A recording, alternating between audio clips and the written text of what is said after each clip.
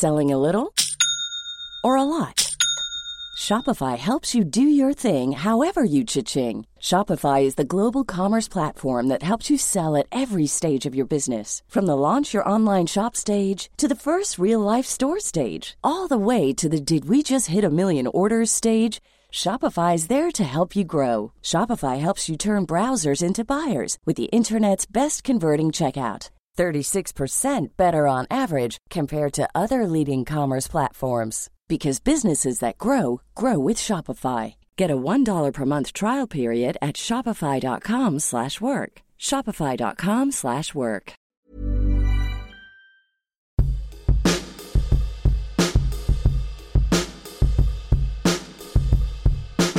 Hello everybody and welcome to this extra weekly episode of Dane Baptiste Questions Everything, or what we're calling DBQs. On DBQs, myself, comedian, writer, and occasional actor Dane Baptiste, my producer friend Howard Cohen, aka The Hizzer, hello, are going to be delving into some of the things that have happened in this week's news. That's right, and in this week's comedy news, Dane, we don't usually look introspectively at the comedy industry, but this week a big news story has come out that, you know, listeners, you can find in a lot of publications, Evening Standard for one, a number of other places. I think it was in the Mirror.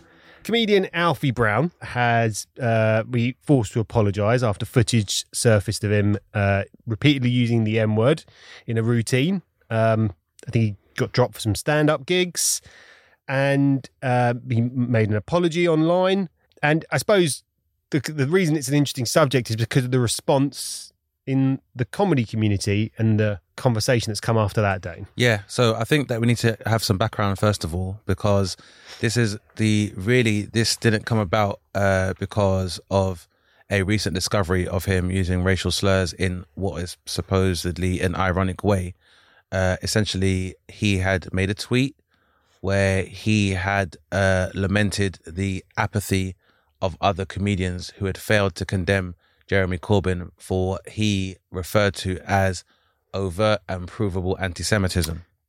And what this led to is Corbinites basically decided to do what most people do when you take a moral standpoint on social media, is that they started looking into his history and looking into his previous work.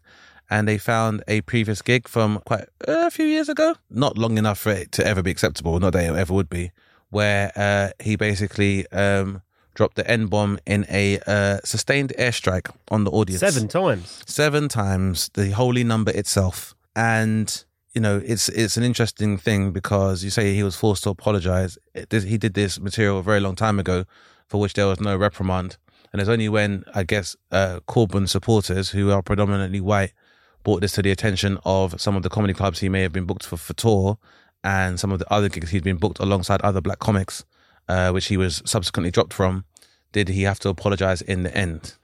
Now, as usual, this has caused, polarised the comedy community amongst other comics, where right-wing comics have jumped up to defend his right to use this word or to express himself, or freedom of speech, and this has been met with a rebuttal from black comics, including myself, who have to, well, myself personally, who have to make it clear that there are no straight white men who can make commentary about freedom of speech, because straight white men have never championed freedom of speech.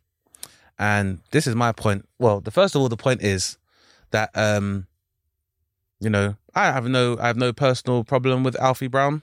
I wouldn't say necessarily we're friends, but we were never enemies. My view of him would have changed significantly. But at the same time, to be quite honest, this is something that's much bigger than Alfie Brown. Like, I have been told on many occasions of some of the racial microaggressions that my black and brown peers have had to deal with in green rooms in British comedy. Some of the racist jokes that have been made, albeit ironically, they've had to endure. But most of all, I think what's been one of the most traumatic and trying and exhausting experiences for black and brown comics has been the elite and middle class critics who have, for many, many years, even up until the point I did a debut show, claimed that racism is not the social issue it is in the UK as it is in the States. And on many occasions, there's been a very subversive, very malicious and insidious drive from white critics and industry in general to play down accounts of experiences with racism from black and brown and non-white comedians in general. Yeah. I mean, you watched what happens on Twitter when something like this plays out. It's a mess. It's a fucking, because the anger that you and Ava, who came on the show, Ava does be on the show, and it feels like annoyingly that platform. I know it works in some ways, mate, as in for a conversation, but it just doesn't. I don't know. It doesn't feel like it's gonna. I'm not sure it feels that healthy. I know it probably feels healthy to vent it, but as in like any sense of, because what happens to this guy, I suppose, is my question. People are like, and I don't know Alfie Brown at all. I have no knowledge, but and like the reason that things happen is like sometimes people go like so you get prosecuted. That will be like the reason these things get put on Twitter and they end up going away. But that's not going to happen to him. No, it's not. But you make a very interesting point, Howard, because if there was the possibility of him being prosecuted for hate speech, well, then he would have to be subject to a law that, again, was created by white men. And I find it particularly strange that a lot of comics, people that consider themselves to be right-wing comedians or champions of free speech, are the people that are so vocal about the freedom of speech. It's one of the most disingenuous narratives I've ever heard within comedy, because I think there are a lot of white comedians who have an idea that they have some weird kind of impunity when they step on stage, and anything they say will have no consequence whatsoever. And I think it's very ironic, because this did not begin with a Alfie Brown witch hunt. This began because Alfie Brown himself decided to use his platform to critique other people for what he perceived their racism to be. And when people checked him further, they found out that very clearly there's conditions for your morality about racism, because you're fine with anti-black racial terms and racial epithets, but you seem to only take umbrage with protecting groups that are white passing. And that is very clear, number one. So far as the white comics who have called people pussies and cowards, what I've noticed about every single white comedian who is defending the use of this word is, none of you ever do it in front of any black people. Maybe sometimes you'll find a new black woman as a comic, or a black woman by herself, and you'll be very brave to use racial epithets. But never in my life, myself, Nabil, whether it's Mo Gilligan, Babatunde Aleshi, Slim, the list is endless. None of these white comics who are champions of free speech ever feel the need to exercise this right when they're in presence of black male comics. They never say this. They never repeat the same set when they are in black rooms in comedy. But weirdly, they always seem to find this courage when they are either behind their phones or on their YouTube channels or on a stage in a predominantly white and typically middle-class room. And I find it hilarious that of all people to speak about freedom of speech, we have to be lectured by white men, the same people whose ancestors and have always acquiesced to and never challenged hate speech laws, because Abu Hamza was a Muslim cleric that spoke up against the UK and he was deported for his speech to Jordan. There were no white comedians defending his right to free speech. Louis Farrakhan has been banned from entering the UK because of his speech is supposed to be perceived as being black supremacist and anti-white. There are no white comics that have defended that at all. Kanye West never laid a finger on any Jewish person. Not to say that I agree with his narrative at all, but he's never physically harmed anybody. Deplatformed, counts frozen, deplatformed, deals all ended, and no one from this same contingent of right-wing white male comedians have spoken up about Kanye's freedom of speech. So what is very clear is that these guys don't really care about freedom of speech. What they're campaigning for is freedom of consequence. And there was probably a time where if you were a white man and you made racial slurs on stage, as we've seen from the Mike Reeds and the Roy Chubby Browns and the Jim Davidsons, and, Louis C.K. has used the N-word on stage as well. And there's probably been a slew of comics that have used these terms and they've been able to get away with it. We'll be back after this. Hiring for your small business? If you're not looking for professionals on LinkedIn, you're looking in the wrong place. That's like looking for your car keys in a fish tank.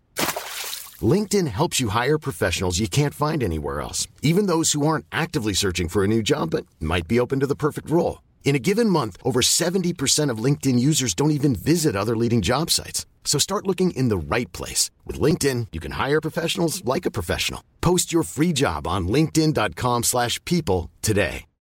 Without the ones like you, who work tirelessly to keep things running, everything would suddenly stop. Hospitals, factories, schools, and power plants, they all depend on you. No matter the weather, emergency, or time of day, you're the ones who get it done. At Grainger, we're here for you with professional-grade industrial supplies. Count on real-time product availability and fast delivery. Call, click Grainger.com, or just stop by. Grainger, for the ones who get it done.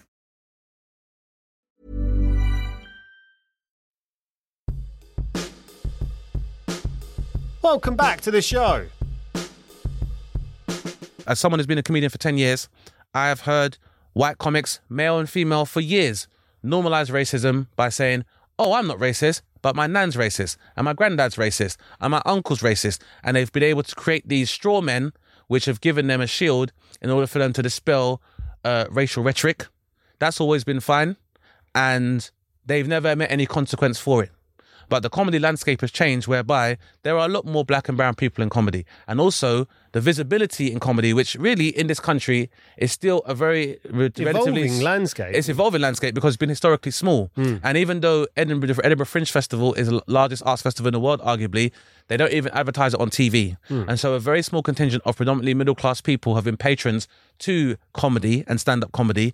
And as a result, have always looked the other way or played down how insidious and how prevalent racism is within stand-up comedy. And that's all that happened to Alfie Brown, is that he said that stuff knowing that when he comes off stage, he would be protected either by his privilege or by that of his agents or by the nepotistic connections that his parents have. He would never be accountable, not to black people, because in the instances where black people have told him that his narrative has been problematic, there was no apology then. There was no changing in the material at all. All that's happened now is, because of social media, there's a much larger audience and there are more eyes that can see what you're doing. And so now you are accountable to a whole new party. And this is what a lot of white comics will deal with en masse. Comics of any walk of life. And that in some instances, if you choose to insult or what we call punch down on a particular group, not everybody in that group is just going to sit there and squirm and feel uncomfortable. Me personally, I am fine. You're right. You do have a right to freedom of speech. You can say what you want on stage. But if you say something that I feel places me or anyone that looks like me or my community in danger because of your normalization of racial hatred, I might put your nose bone in your brain. And I'm saying it on this channel right now, that any white comic that has a problem with me or a problem with what I'm saying, you can run to your agent, you can run to anybody, that is fine. But understand, you are a human being just like anybody else. And when you leave a comedy club or you leave a stage, your agent or your privilege might not necessarily protect you. So, but I want to make something very clear. I am tired of the disingenuous comics who speak about freedom of speech.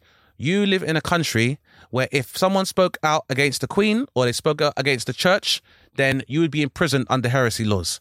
You live in a country whereby if you spoke out against this country in the form of Abu Hamza, like I mentioned, you can be deported.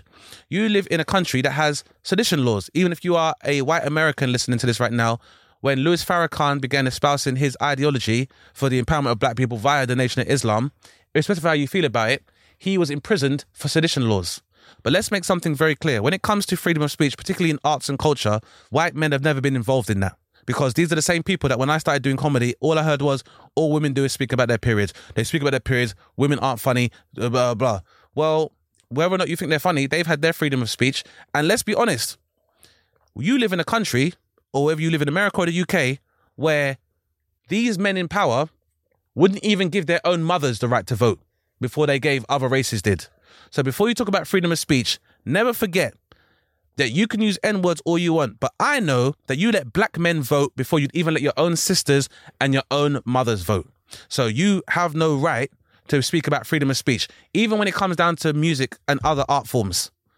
When Two Live Crew made the album Nasty As They Wanna Be, they were put on trial for obscenity laws. No black people put them on trial. It was straight white men. The same way that Lenny Bruce, who is a Jewish comedian, would speak out about topics that were considered to be taboo at his time. He was also arrested, brutalized, and constantly victimized and scrutinized under the guise of obscenity and purity and morality. And again, no black or Jewish people put him on trial. it were white Protestant Anglo-Saxons that put him on trial.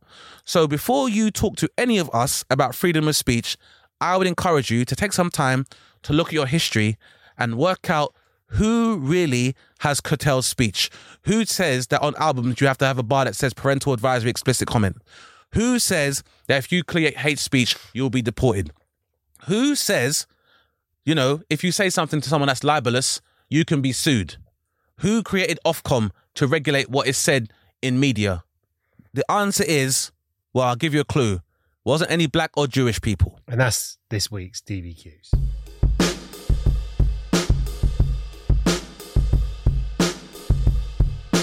You've been listening to Dane Baptiste Questions Everything, hosted by Dane Baptiste and myself, Howard Cohen. For more from Dane and myself, make sure you follow us on Instagram at DaneSnaptiste and at The Howard Cohen. You can now support us on Patreon. Just search DBQE Podcast and unlock ad-free content, and you can watch the full-length video of the podcast. Please don't forget to rate, review and subscribe to us wherever you get your podcasts. If you have a question for Dane, make sure you send us a DM on Instagram at DBQE Podcast, and we could feature you in our next episode. Thanks for listening, guys. And remember, question everything.